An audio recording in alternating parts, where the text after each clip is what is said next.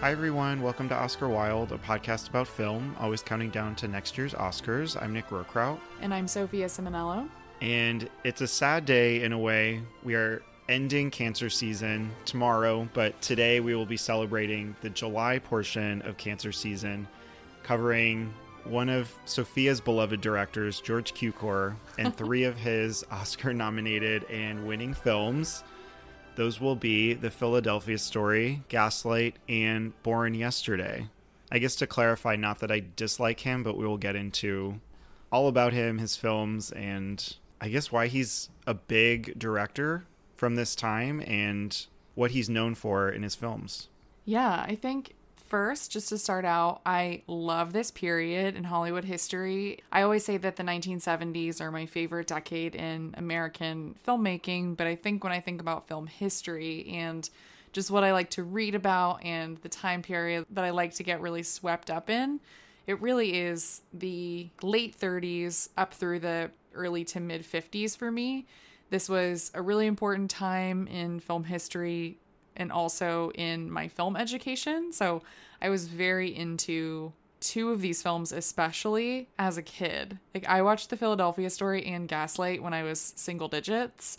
So I think they both are just very important to me in a way. But on our After Dark episode about Barbarella and 9 to 5, when we were talking about Jane Fonda, we were sort of joking and talked about how you like movies that are much more, I think, about technical elements or the way that a film is shot, and I really do connect to performances. And George Cukor also really cares about actors, I think almost more than anything else. And I think the direction in a lot of his films, it's really strong, but he's not as interested, I would say, in creating these sweeping vistas or advancing technology in a way. Like, he was very committed to giving his actresses huge roles at the time. And in two of these cases, Gaslight and Born Yesterday, Ingrid Bergman and Judy Holliday went on to win Best Actress for both of their performances in highly competitive years too. So I think what I like about him, aside from the Hollywood lore around him at the time and how he would host these amazing parties for all of the Hollywood talent, how he practically revitalized Katharine Hepburn's career for her, I think I also just I like his commitment to putting talent and putting actresses front and center in all of his projects. I did not have the same relationship with him watching these movies growing up, and really in film classes, these weren't movies we covered either. And I guess maybe because it veered more international, but these were all first time watches for me. So I think getting to see Cukor that way, like we've done previously with Weiler, and we've covered a few from Michael Curtiz recently, and I think comparing them was a dangerous thing because Weiler is really concerned about everything going on in the frame. I think he gets good performances too, but there's the shot composition, the design, which I do think Cukor has. And I liked, there are these nominations that we'll talk about in these films, either costumes or art direction, but that isn't the focus. It really is the actors and specifically the actresses. And that was like far and beyond my favorite part of these movies, is watching these A-list stars and Oscar winners just outperform most of the other actors. And that's not always the case again, but it's just so fun watching them in these roles. And, you mentioned last time about Cukor and these parties, and I read an interview on Medium about him being this gay director in Hollywood, and that was really not talked about, but I mean, it really tracks with how you see these actresses in these films. They are center camera at all times. Yeah, the season 1 Drag Race shimmer is all over Very some alive. of these movies, especially in The Philadelphia Story. There's a key scene where it is just popping and so shimmery and beautiful.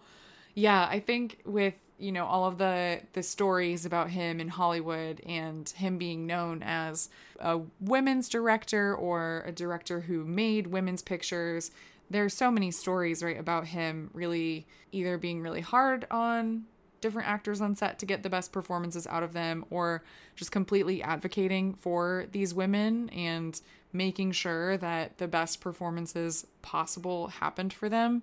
We can get into some of those stories as we talk about each of the movies, but really, like, each of the three leading ladies across these films, like, he worked very hard to get them in these parts and make sure that the performances really stood the test of time. And I think all three of them really are iconic in film history and for each actress's career. And, you know, it's funny too, because he doesn't have the final directing credit on Gone with the Wind, but, you know, there are stories about Vivien Leigh going to him specifically still, even after he was fired, for advice on her performance, because a lot of these women, you know, rumor has it that it was, you know, partially they trusted him because he was a gay man in Hollywood, and they felt more comfortable around him, especially within the studio system. But they really did see him as this person that they could confide in and get the best advice from ultimately. So yeah, I like imagining his brunches that he would have at his house with these old Hollywood stars and how he would invite these men over for pool parties. It really is just fun to think back to that time and imagine what that must have been like. No, my God, like, I would absolutely want a ticket in, you know, try to get into that party just to even see everybody and just be amazed at what was happening. But talking about a dear friend of George Cukor, Katharine Hepburn, let's get started with the Philadelphia Story from 1940. Description here: when a rich woman's ex-husband and a tabloid-type reporter turn up just before her planned remarriage, she begins to learn the truth about herself. This was directed by George Cukor, and the screenplay was written by Donald Ogden Stewart and uncredited contributing writer Waldo Salt, also based on the play by Philip Barry. And this stars Cary Grant, Katharine Hepburn, Jimmy Stewart, and Ruth Hussey. It won 2 Oscars, Best Screenplay and Lead Actor for Stewart, and was nominated for 4 others, including Picture, Director, Actress for Hepburn, and Supporting Actress for Hussey. So this is definitely a classic movie that people return to every year, and I think all of these leading performances are really iconic, and just the pairing. We had before this 3 other Katharine Hepburn, Cary Grant movies, which I'll talk about the ending and what I thought about it, but having that relationship, audiences knew what they wanted. They came for these 2 actors, but I really love a young Jimmy Stewart here who really steps up in this different performance. At this point in time, we had him in these roles like Mr. Smith Goes to Washington, so like more serious things. So for him to be improvising hiccups on set that make Cary Grant break character, like, that was just a new side to this actor that we hadn't seen. So I really liked him in this. Yeah, there are really many reasons why I love it so much. I really do love these remarriage comedies. There are so many of them that I just really like. So we can get to that when we talk about the ending and just what that means and why these things happened. But I love bringing up Baby. You mentioned the Cary Grant and Katharine Hepburn pair. That's a phenomenal Howard Hawks film. I love that one. I love The Awful Truth, Theodora Goes Wild, His Girl Friday, The Lady Eve. And there's so many of these movies that I really like. And it's funny because I don't, you know, the Hays Code is not great, but it's a really interesting way that directors and screenwriters found their way around the Hays Code and made these very creative, complex romantic comedies. So the remarriage genre was really big in the 30s and 40s, but basically how these would work is that the code couldn't punish you necessarily for, you know, dabbling in a little relationship outside of your marriage if you were divorced, because then it technically wasn't an affair. But then, as long as you returned to your original marriage at the end of the day, everything was fine. And I feel like, I don't know why, I just like these genres. I mean, it's very retro, like it's very, very of the time. I think today, if certain endings came about like this, audiences would be livid because it's not very modern, obviously. But I don't know, I find it just very romantic and beautiful. Like the idea of returning to something that failed you once before, but is still romantic to you in the end. There's nothing better to me than, I don't know, that like feeling of forgiveness when you've screwed something up and you can get them in the end. I think that's just a relatable feeling, and I mean, it's still happening today. Look at Ben Affleck and J-Lo. That's a remarriage comedy in many ways. After 20 years, I feel like that is so different. Like, they had relationships in between. I don't know. I was just using that as an example, mostly as a joke. But I like the construction for a movie. I think it's actually a really smart way to structure your screenplay and to introduce new characters and to show the power of your female character at the center. That's how I felt about, Irene Dunn's character in The Awful Truth, for example, too, in the same way that I feel about Tracy Lord in the Philadelphia Story. It's like she is smarter than all of the men around her at the end of the day, but it's a love story and it's a story about her figuring out herself also at the same time. So I love this type of story, and it's always one that I've been drawn to. And I think that the performances are just wonderful.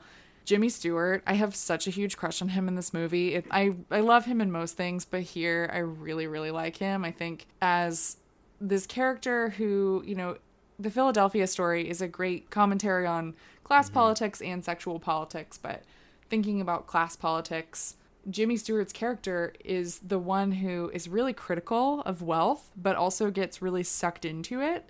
And it's interesting to see how he navigates that and ultimately kind of succumbs to the Tracy Lord character and her power. And I think that is just a really, really beautiful scene. So overall, I think it's just a film that I find a lot of charm in, and I love how it's written, and I love the characters and the performances in it, and it's just such a lovely watch for me to return to. The Criterion restoration is also really beautiful, so highly recommend for fans of the movie. I guess let's just go to the end, and I don't think it's necessarily a spoiler, but you've talked about, the era and how these movies were structured anyway, so by this point we know they get back together, which threw me. I mean, I've seen some of these movies before, but I really wasn't expecting it. Yeah. Because of where things are going, and it feels like it switches pretty abruptly. But the first scene we get, it's a silent scene, and C.K. Dexter pushes Tracy Lord down at their house while he's leaving for work, and then that cuts to the divorce listed in the paper, or that she's going to be with somebody else. So in that scene, we learn very simply what these two characters are like, what their relationship is like, and that it's not good for her. So fast forward to the end, she decides to get back with C.K. Dexter, leaving Macaulay Connor and the man she was supposed to marry, George Kittredge, who is like completely out of the picture at this point. He's not really the one I expected her to get with anyway. But because he's terrible. Like, he's not the right person for her. It's clear from the beginning. He's one of the elite, and as is the through line through these movies, is that the rich is bad and the peasants, the working class, are the good people. They know the value of work, and they're educated on things that really matter. So I think for her to have gotten back with C.K. Dexter, I expected kind of some redeeming arc to him, and I didn't really get that. And I had to rewatch the ending a few times to like understand what was happening and why this was happening. So that just kind of threw me. That was a little disappointing because these female characters were really smart. And that's how he frames the whole movie, is that they know what they're doing. They deserve better. And the thing to it is he's sort of propping up the men, but that's just how men are, even today. I mean, it's awful. And we'll go into this more with Born Yesterday and Harry and how clear that performance is. But yeah, I don't know. I still wanted her to end up with Mike at the end. Well, there are two choices, two alternate endings that I've wanted to happen as I've grown up watching this movie, and now I'm on the Cary Grant is the right ending for the movie. So those two endings are, she's an independent woman who doesn't need a man. She shouldn't get married to either of them. That's way too modern and progressive for 1940. And then the other is that she should marry Mike, because obviously, like, they have so much chemistry together in the movie, and the scene of them when she gets drunk is one of the most beautiful scenes in a movie. I love it so much. I think it's just like so glamorous and sublime, truly. I get so swept up in it. Like when he is carrying her and singing, And it's almost shocking because the movie itself, just to go off on a quick tangent here related to this, but Cukor does such a beautiful job of framing Katharine Hepburn and shooting her. He really understands like the angles of her face, and he frames her consistently throughout the movie as very statuesque. She is always standing up. You always see her sharp cheekbones and how tall she is and how thin she is, and how, you know, she's one of these actresses who wanted to wear pants when everyone else was wearing dresses and skirts. Like, she was in this, you know, sleek, elongated menswear. And he frames her like that, like a goddess, the whole entire movie until that scene where we see her slumped over and he's carrying her over his shoulder. And suddenly in that moment, it's kind of switches your perspective and you see her as a human, that you can crack through her hardened exterior. So I love that scene, and it is, I think, one of the reasons why you want them to get together in the end, especially because, you know, if these films are critical of class, which I think they are, Mike is the one who is the most critical of the wealthy people. Like, he's the one who has kind of infiltrated the family and the wedding, the entire structure of the wedding, really. So I think it's natural for you to root for him, especially because he tends to, I don't know, it's difficult too, because I think Jimmy Stewart has chemistry with every single person in this cast. Like, he and Cary Grant, you think in one moment, like, they could get together. It's like you really, I think, see that between all of these stars. But I don't know. I think there's something about Cary Grant for me when I watch this movie and about C.K. Dexter. I don't know. Maybe it's my poor taste in men or something, but there's something about him where I do think, like, he can be better. Earlier on, we learned that he was, he struggled with drinking and everything, and they had this tumultuous fallout of their relationship and they divorced. But I do think at the end of the day that he does make the most sense for her. They are the two that are on the same even playing field the whole time. They are similar in that way. And in one moment, Cary Grant tells her that George is beneath her. He wants to be wealthy. He's tried to work his way up, and he's part of this like nouveau riche class, which is very different. So it's interesting how they all kind of deal with and discuss wealth very differently. But there are scenes in here too where like Mike is very irritating and very critical. And yeah, I don't know. I think all of the characters have their drawbacks. But yeah, I always do come back to Cary Grant. My favorite thing between them is that's Yar and Catherine's accent. And that's what I am assuming brings her back to him because of that sailboat that he gives her. And they put it in the pool. I love that moment. She jumps in the pool once and gets out, and that's it. I don't know. I mean, I love, getting to see Mike and her get acquainted with each other. There's the scene in the library, which is maybe my favorite moment from Jimmy Stewart, is when the librarian asks him, what does thee wish? And he like does a double take back to her. Yeah. And side-eyes her. That is the funniest reaction from this movie. I was dying laughing.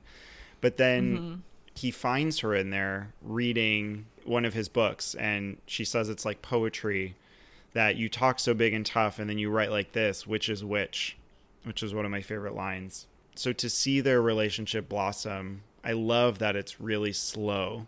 So I guess my ending is the Mike ending, your alternate ending, where the code doesn't really prevail in the end. Yeah.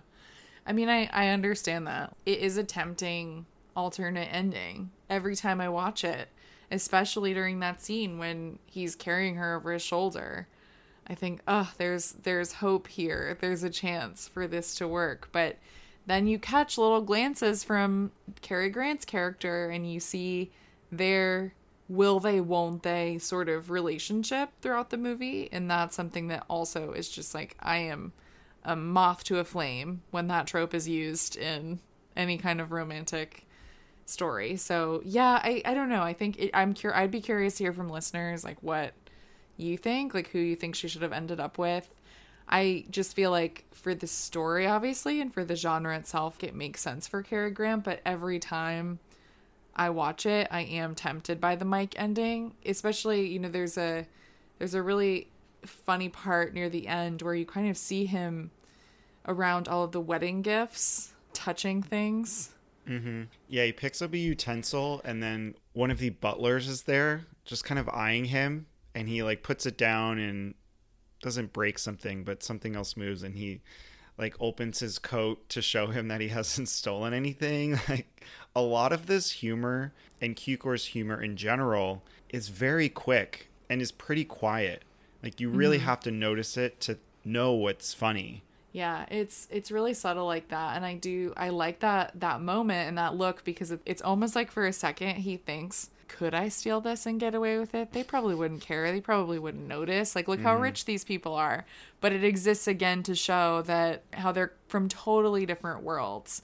So I think that also makes it hurt a little bit more that he doesn't end up with her, because you kind of think they can cross this divide, right, between classes, but they ultimately don't, because they're from completely different worlds. But I think that one of the most interesting things really about this movie is that it completely revitalized Katharine Hepburn's career.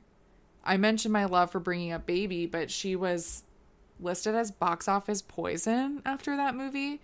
So Harry Brandt wrote an article called Dead Cats.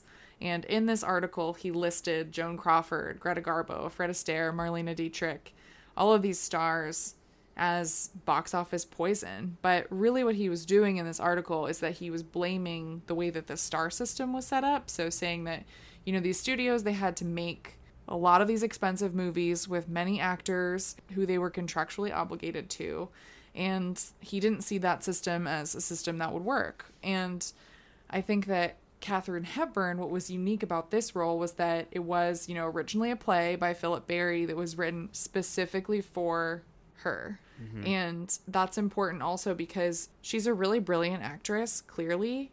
But this role, I think, is where she really just understands the part in the movie. She's playing Tracy Lord, but she also is Tracy Lord in many ways. And one of the really cool things that I learned about this movie was that she was with Howard Hughes right before this movie. And if you remember from The Aviator too, with Kate and Leo. Yeah. But he actually bought the rights to the play and gave them to her as a gift, which is the greatest gift you can give anyone, because basically he was giving her the gift of a second wind in her career. But she has a role where it's a very complex, complicated role to take on if you're considered box office poison, because in my mind, an actress who was struggling with something like that would want to take a really easy role, or would want to take something that would make them look perfect in the eyes of the public. But instead, she took a role where she wasn't propped up as this perfect woman or actress, right? Instead, it's a role that consistently and pretty constantly throughout the movie pokes fun at her, at the public's perception of her, and kind of pulls her apart. This idea of how she really intimidated a lot of people. And it's almost like she's interacting with herself and the public's perception of herself in the movie by saying, this is what you think of me. And she also really lets herself get vulnerable in the movie too, which is quite interesting. But Cukor also gave her specific instructions of things to do and not to do in the movie based on like what he thought the audience would think of her and how they might respond to her in the movie too. So he was very protective over her image and over, how people responded to her. But yeah, it's just, I think it's such a daring thing to do if the public opinion of you is that low, to take something that's actually critical of yourself. That's really cool.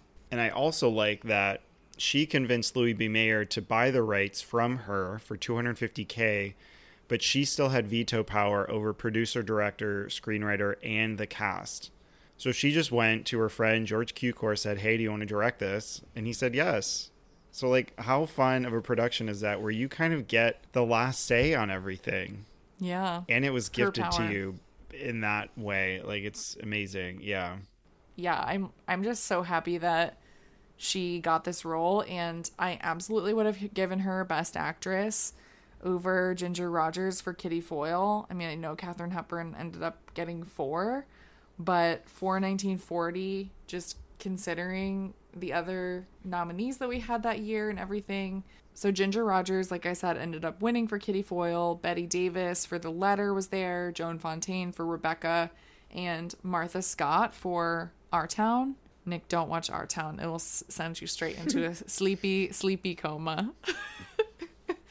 I do think Joan Fontaine is great in Rebecca. I also love Betty Davis in The Letter, but Katharine Hepburn, for the strength of this role and how she just knows instantly in the movie what everyone is up to and how she's so smart and so glamorous, I just would have given it to her, especially for what it says about who she was at the time and her place in Hollywood. But Jimmy Stewart ended up winning, which is crazy. Best Actor, up against Charlie Chaplin for The Great Dictator, Henry Fonda for The Grapes of Wrath, Raymond Massey for Abe Lincoln in Illinois, and Laurence Olivier and Rebecca. I personally, I said I love Jimmy Stewart, and my love for him runs deep, but Henry Fonda in The Grapes of Wrath is so amazing, and we both like The Great Dictator a lot too, but this was totally a makeup win for him not winning for Mr. Smith Goes to Washington. And he's even insecure about that. I don't think it's a bad win. I think he's great in the movie. I think he's so charismatic and charming, but I definitely would have gone with Henry Fonda, I think. Yeah, since that was the prior year. But, I mean, what a lineup to be up against. And I'm not going to be mad that he has a Best Actor Oscar. I never will be. I do love Ruth Hussey in this as Elizabeth, the photographer. I think she's great. I also love Dinah. Joseph Ruttenberg, the DP, was not nominated, but I think that the way that he shoots the nighttime sequence outside is so beautiful. So I would have given him a nomination. I feel like we could have had some others, including art direction, because of all of the different sets we have, elaborate, decadent ones at their estate. And I mean, we have to say, where's Cary Grant? I used to always joke that, and I kind of still do sometimes, that he was just too good looking to really get nominated for an Oscar, because it's kind of criminal when you look at his body of work and realize that he just has an honorary and was only nominated twice. Wow. Yeah, he was nominated the year after and then a few years later too, but God, I would have assumed he would have way more. Right? Wouldn't you think he would have like 8 nominations or something like that? Yeah, to be the lone wolf not nominated. He's too good looking. The excuse I'll always use. Okay, so if you could give this movie one Oscar, what would it be? I would give Katharine Hepburn Best Actress for Tracy Lord. There are so many things that I love about this movie, but I really think that she's the standout for me. And I love the performance. It's deep. It's incredibly layered too. And just the fact, again, that she's commenting on and poking fun at herself and at the public's perception of her is very brave. And I love the performance. What about you? Yeah, I agree. I would also give it to Hepburn. I think from a movie from 1940, I could still see trends that Hollywood was trying to figure out or different techniques that directors were trying to use. And I think that's apparent here. Not that it makes the movie bad in any way, but I think Hepburn stands apart where she is just undeniably talented in front of the camera, and there is nothing that she couldn't do. I think from the first moment you see her, all of her reactions, just her facial expressions, I love when an actor can do so much, can tell the audience so much, and not have to do it through line after line after line. And she has good lines, but to hear that she was box office poison, that her movies weren't performing, but to see her, it doesn't make sense in my brain. No, it does not compute. Because she is just so astonishing here. And yeah, I think she deserves it for sure. She's just luminous. Ugh. And the transatlantic accent, it's just great every time. Yeah. It's so out of this world. I couldn't even attempt to do it. I know. Maybe we should cut that yar that I said, because it's you can't even. It's so good though. Okay, on to our next movie, Gaslight from 1944. Description here: 10 years after her aunt was murdered in their London home, A woman returns from Italy in the 1880s to resume residence with her new husband. His obsessive interest in the home rises from a secret that may require driving his wife insane. This was written by John Van Druten, Walter Reich, and John L. Balderston, and it was adapted from the 1938 play by Patrick Hamilton. It stars Ingrid Bergman, Charles Boyer, Joseph Cotton, Dame May Whitty, and Angela Lansbury in a delightful supporting role. I love her in this when she pops up. It's so fun. This movie won 2 Oscars. Actress for Ingrid Bergman and art direction, interior decoration, black and white, and was nominated for 5 others. Picture, screenplay, lead actor for Boyer, supporting actress for Angela Lansbury, and cinematography, black and white. So this was your first time seeing Gaslight. I'm so excited to hear the reaction. I'm just curious. I saw the Letterboxd review and I need to know more. Do you? Does anybody? I'm curious, yeah. I understand what the film is doing, but I feel like it takes so long to get there. And part of that is getting into the mindset of Paula and feeling that insanity. But it is just so spelled out from the very beginning of what's going to happen that I was like, okay, we need to get there.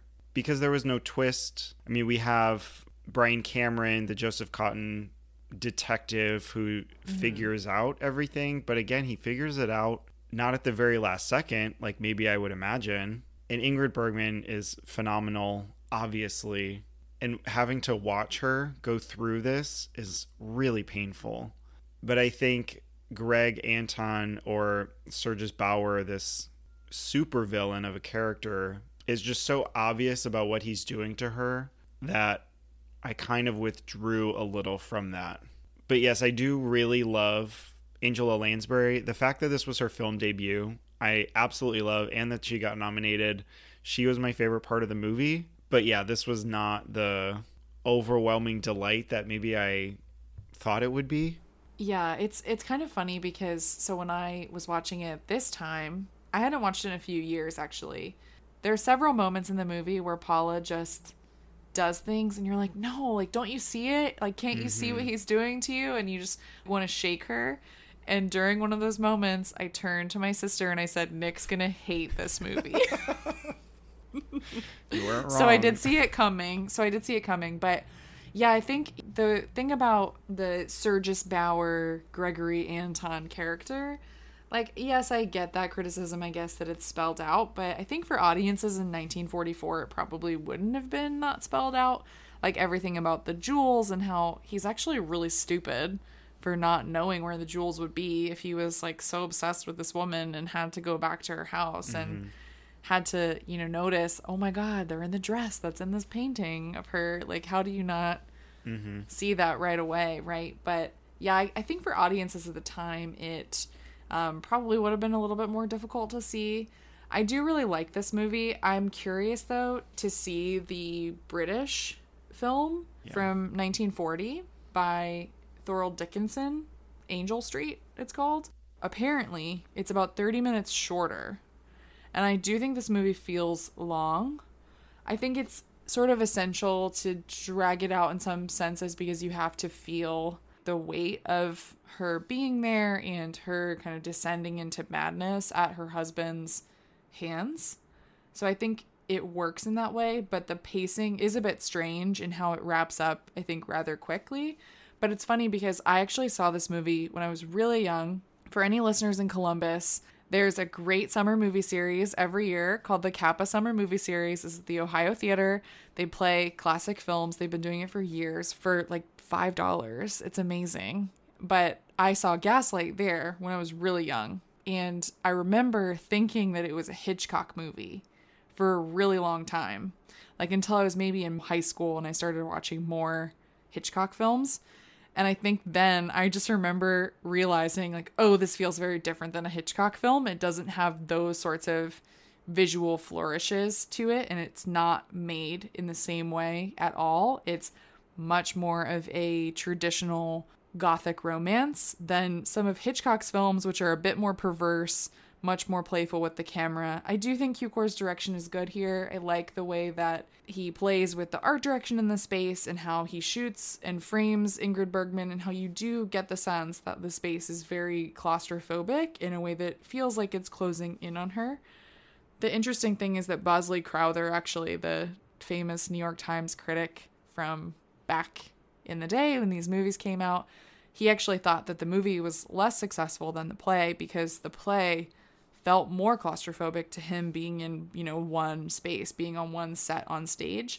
So I would be curious to see it on stage and see how it would compare. But for me, I think that the movie did feel like that. You feel very tight in that space with her. And again, I think Bergman is just wonderful in this movie. I think especially because when I think of Ingrid Bergman, I don't think of someone who's particularly fragile.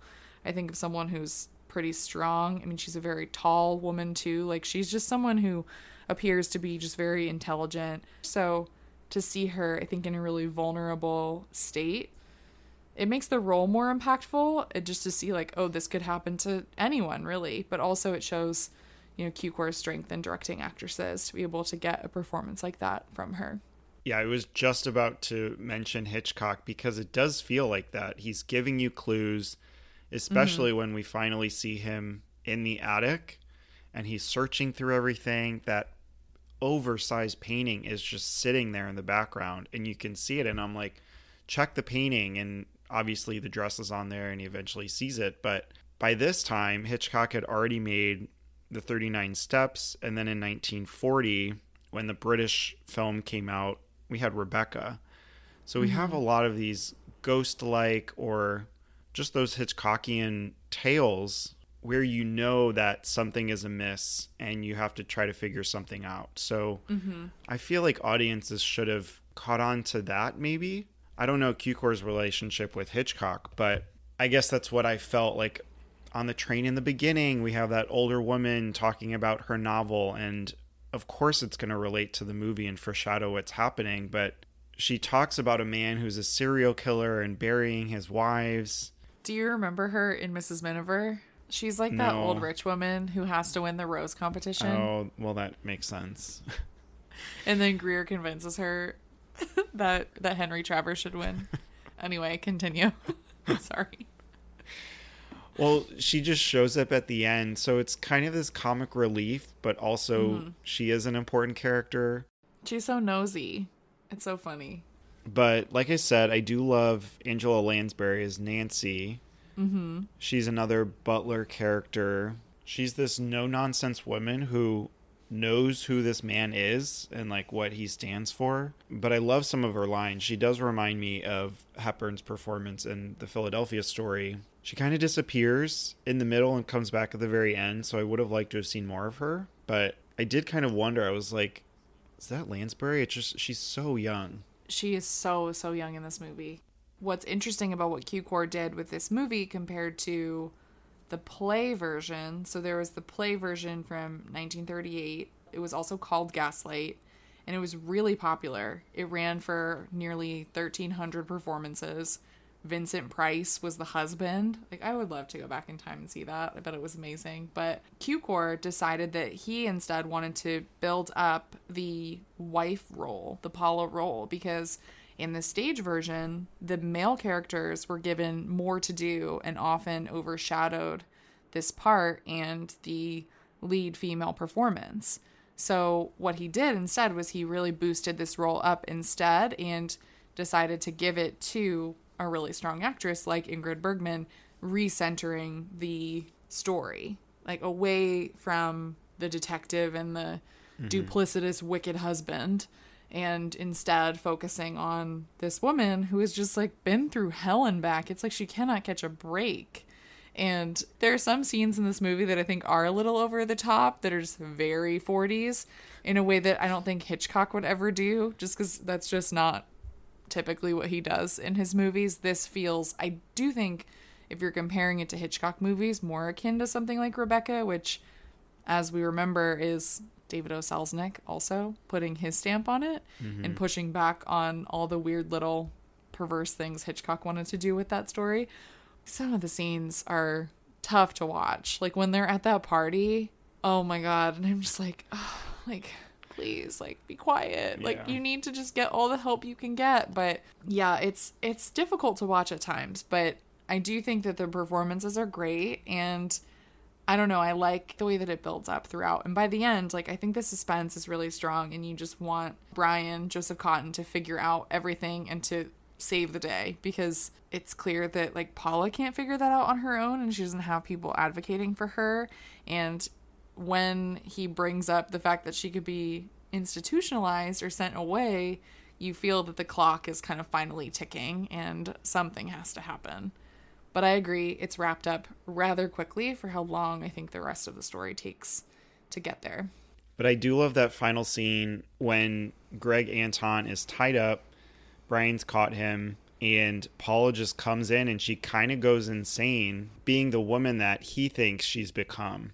And she is totally aware of everything, but I love that she takes out the knife and, like, kind of teases him with it and takes it to a 10, because by this moment, we needed this. I needed this to get some relief from the story and to feel that conclusion, to wrap everything up. And I think this was the best way. And I love that he recentered it for the female character, because I'm uninterested with the men here. I mean, one of them is helping her and one of them is evil, but they're so much more simple compared to her. Yeah, for sure. It's interesting, I think, that in the movie, you can see Cukor's stamp in that the men are clearly wrapped up in this woman's spell who is no longer there, right? Paula's aunt. Her evil husband is obsessed with, he kills her and he's obsessed with her jewels. And then Joseph Cotton's character has loved her, and adored her ever since he was a little boy. So it's like, in a similar way to Rebecca too, like this ghost of a woman holding power, right, over the more simplistic male characters in the story. But I agree, I don't think it's quite as successful as Rebecca. But yes, the central role of Paula is the best part of the movie. So if you could give this movie one Oscar, what would it be? There really isn't a question. It has to go to Ingrid Bergman, who is the most impressive in the movie. And again, it's Ingrid Bergman. You just are dazzled by her. And with Casablanca being right before this, I feel like she does get a little bit more to do here. She gets to develop this character, which I love to see, even though it's hard to watch at times. But yeah, I definitely think she deserved her win here, which she actually did win for. What would you give it? I completely agree. I think this is Ingrid Bergman's movie. I think this is also a great Best Actress win. Just looking at the history of the category as a whole, I love this win for her. It's my favorite of her wins, and I still think I would have given it to Barbara Stanwyck for Double Indemnity. But, as a whole, like, in this movie, I definitely would go with Ingrid Bergman. I love that Charles Boyer was nominated. I also love that Angela Lansbury was nominated for supporting actress, just thinking of, our other actors here. I would have nominated him for director too, but again, I think my personal winner here would be Ingrid Bergman. She's just fabulous, and she's the center of the movie. It doesn't work without her. It's far less interesting with another actress too, I think. Well, it's funny that Hitchcock was nominated this year, but also the fact that, it was up for picture, screenplay, and multiple actors. It's surprising that he wasn't as well. I agree. Yeah. I mean, Lifeboat isn't exactly the right. the Hitchcock movie you imagine him getting nominated for, right? Okay, so our final film is Born Yesterday from 1950. Description here: uncouth, loudmouth, junkyard tycoon Harry Brock descends upon Washington, D.C. to buy himself a congressman or two, bringing with him his mistress, ex-showgirl Billy Dawn. This was written by Albert Mannheimer with uncredited revisions by Garson Kanin, who also wrote the play it was adapted from. This stars Judy Holliday, Broderick Crawford, and William Holden. It won 1 Oscar for lead actress for Holliday and was nominated for 4 others, including picture, director, screenplay, and costume design black and white. So I think, like the others we've talked about, it stars an incredible actress in a central role around many different types of men. But was this also one you saw as a young kid, or Not till later, but I really liked it. I saw it, I think, like for the first time in high school, because I remember writing a paper about Sunset Boulevard then, because as you know, I was obsessed with Sunset Boulevard. And I remember just thinking it was an absolute catastrophe that Gloria Swanson lost Best Actress to Judy Holliday, even though I had never seen Born Yesterday. I just had this opinion.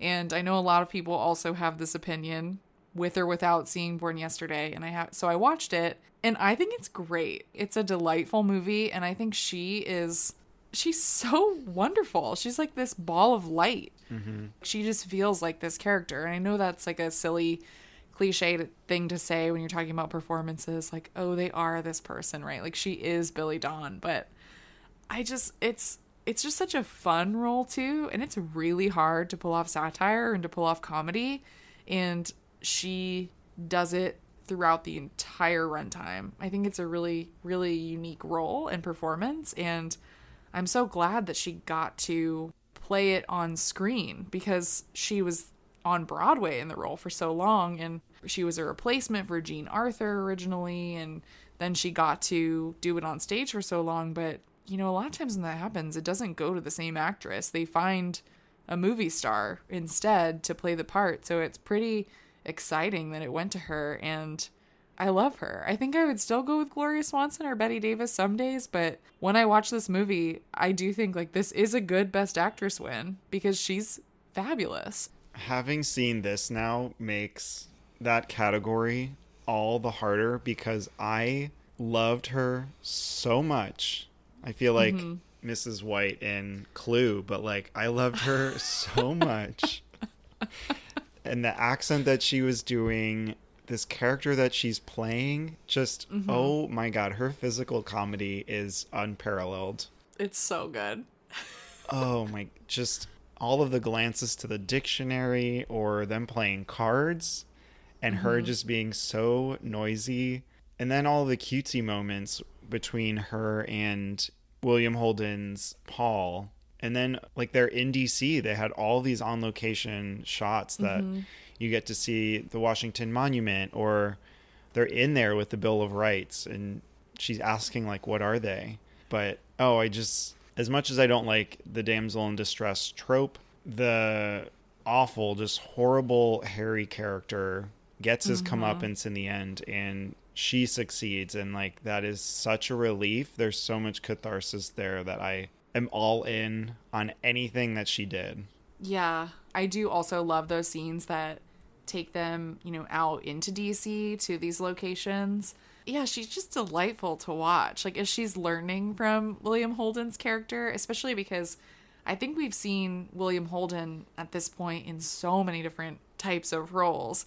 And the way that he interacts with his leading ladies in all of his movies is so different, right? From Sabrina to Sunset Boulevard to Network decades later, right? It's interesting how he navigates those relationships and plays very different types of characters throughout. Like, he can be a complete himbo, he can be a straight man, he can be this like very smart, sensible character. He's a great actor, but I love those scenes with him and Judy Holliday just going over what different terms mean, and you can tell that she takes this character very seriously, right? Like, she could just be like a dumb blonde stereotype. And at first it feels like she could be, but I love that she grows throughout the movie and she still has that like charm and heart to her while also getting smarter, not just in terms of, what things mean, but like in a book or something like that, but in what Harry is actually up to and how he's this horrible, crooked man. And she ends up being able to see right through that by the end. And I'm glad that the film like gives her that arc as a character. I agree. It's like very cathartic, and there's no way, I think, because of Judy Holliday's performance, to ever not be fully with this character and fully on her side. Yeah, when she finally says she leaves the apartment, she goes, "Would you do me a favor, Harry? Drop dead." And it's just finally like, yes, that moment that we wanted this whole time, because of everything that he doesn't understand of her and what he expects of a marriage. to like have this violence that she never had as a kid, and that is like what makes her want to leave finally. But I will say the one problem I have with this movie, I guess, is just how good Broderick Crawford is at being bad. Yep. And there's a lot of him, and he is just screaming, yelling, crabbing the entire time. And I just need him to shut up, because it is infuriating watching him.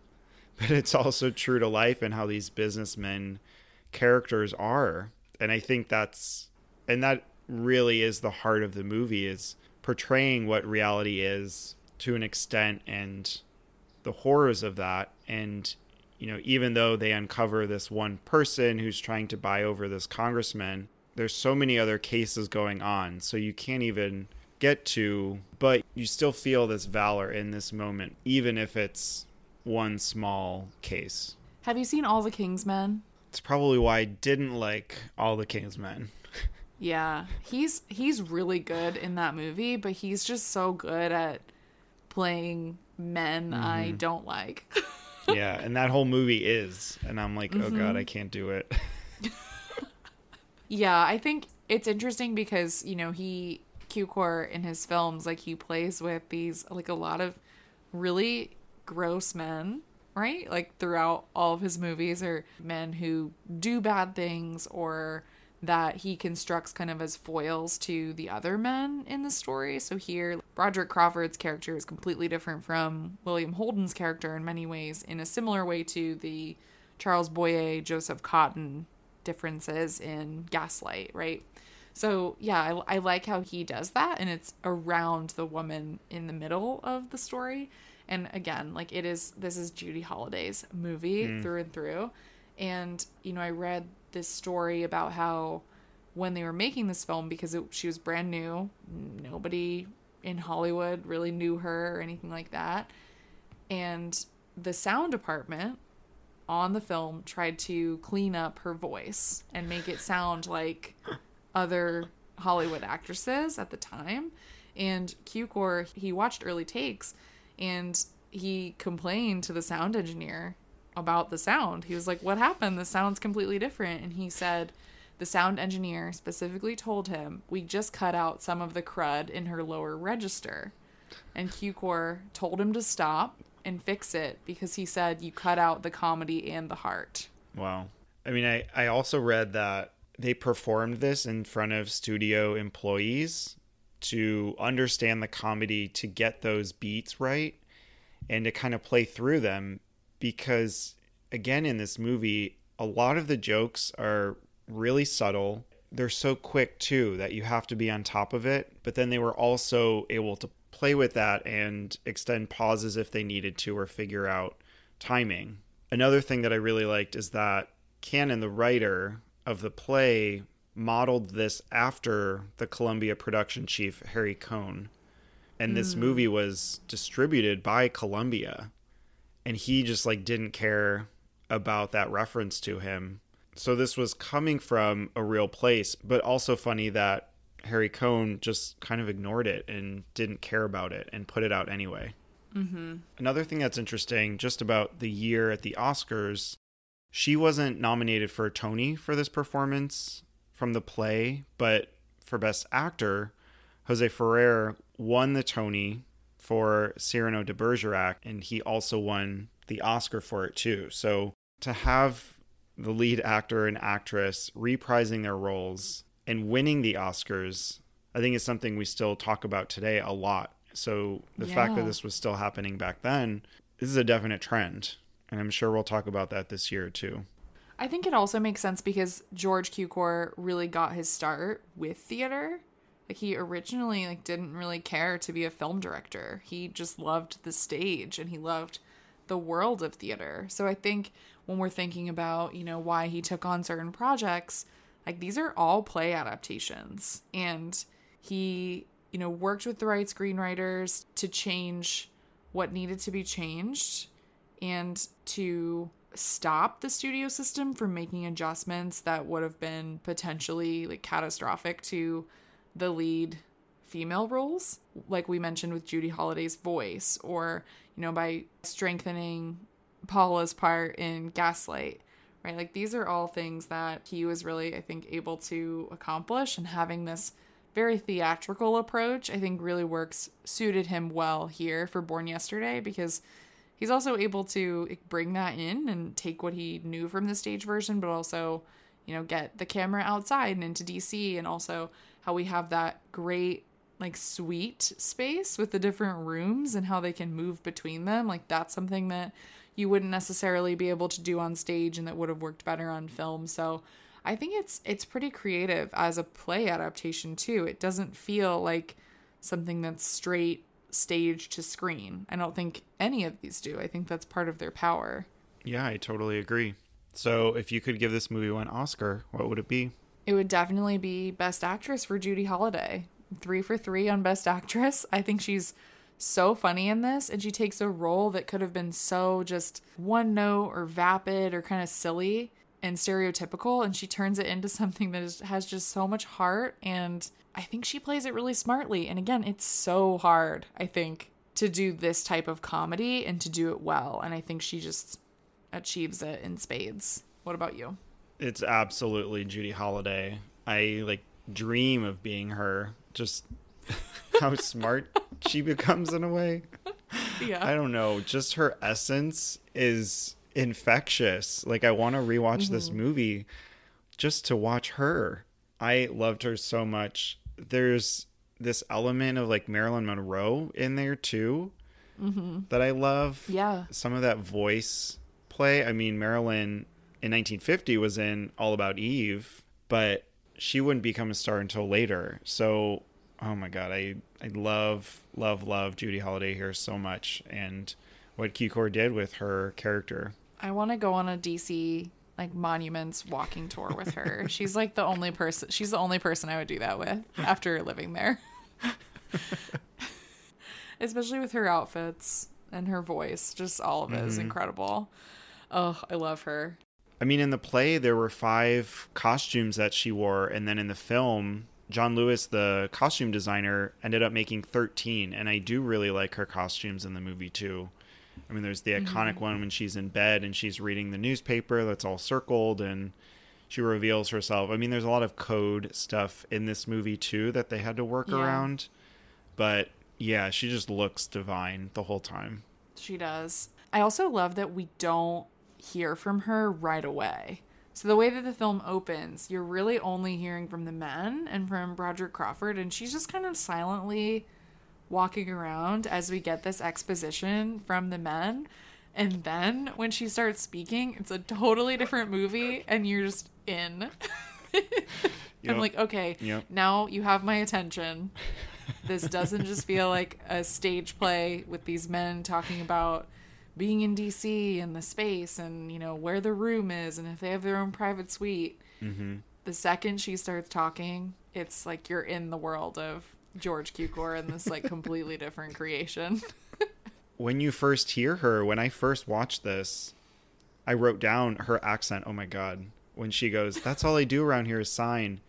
And I went and watched other clips from other movies that she was in. I was like, okay, that's not her voice. So she was putting on this persona for this character. So that just added this whole other layer to the viewing experience. Yeah. Oh, she's so wonderful. Well, that was our episode on George Cukor. I know we're returning to another one of his movies later this year. We'll just tease that. We won't say exactly what it is just yet, but I really enjoyed talking about these 3 movies, The Philadelphia Story, Gaslight, and Born Yesterday. And most importantly, talking about the leading ladies at the center of all 3 of these, because I really do think all of them are just fabulous in different ways. Yeah, all of our Oscars went to the lead actresses. So it really does tell you what we thought of these movies and what we love about them and what Cukor loved too. So I think celebrating him and the end of cancer season, we can definitely feel those tinges of cancer throughout these movies in all of their own unique ways.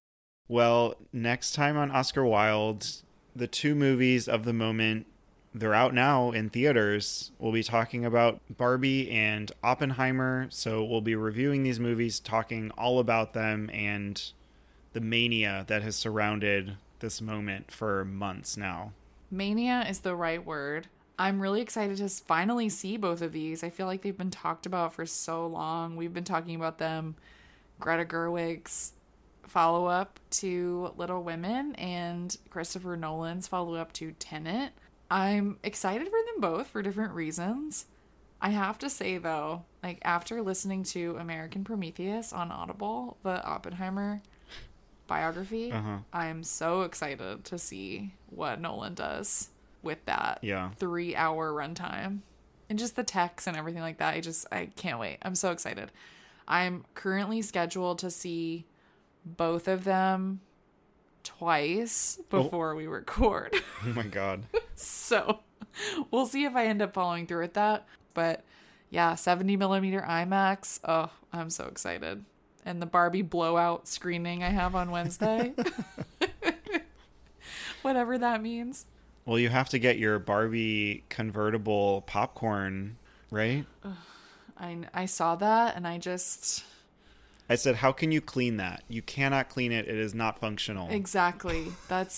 It gave me like anxiety. It made me kind of sick looking at it, like imagining like little pieces of popcorn getting stuck under like the plastic seats of the car and stuff like that. Also, it just doesn't seem functional. No, it's really small. Or if it's big, like you cannot carry that around. It's such a waste. There are going to be so many convertibles in the trash. Look, if I go to AMC, I am that 30-year-old who gets a kids pack. So anyway, it's the best. I'm very excited to see both of these movies and to talk about them next week. Thank you all for listening. If you like our show, please feel free to rate, review, and follow. You can find us on Twitter, Instagram, and now TikTok at OscarWildPod. And if you really like our show, you can find bonus content on Patreon at patreon.com/OscarWild. Thank you all, and see you next time.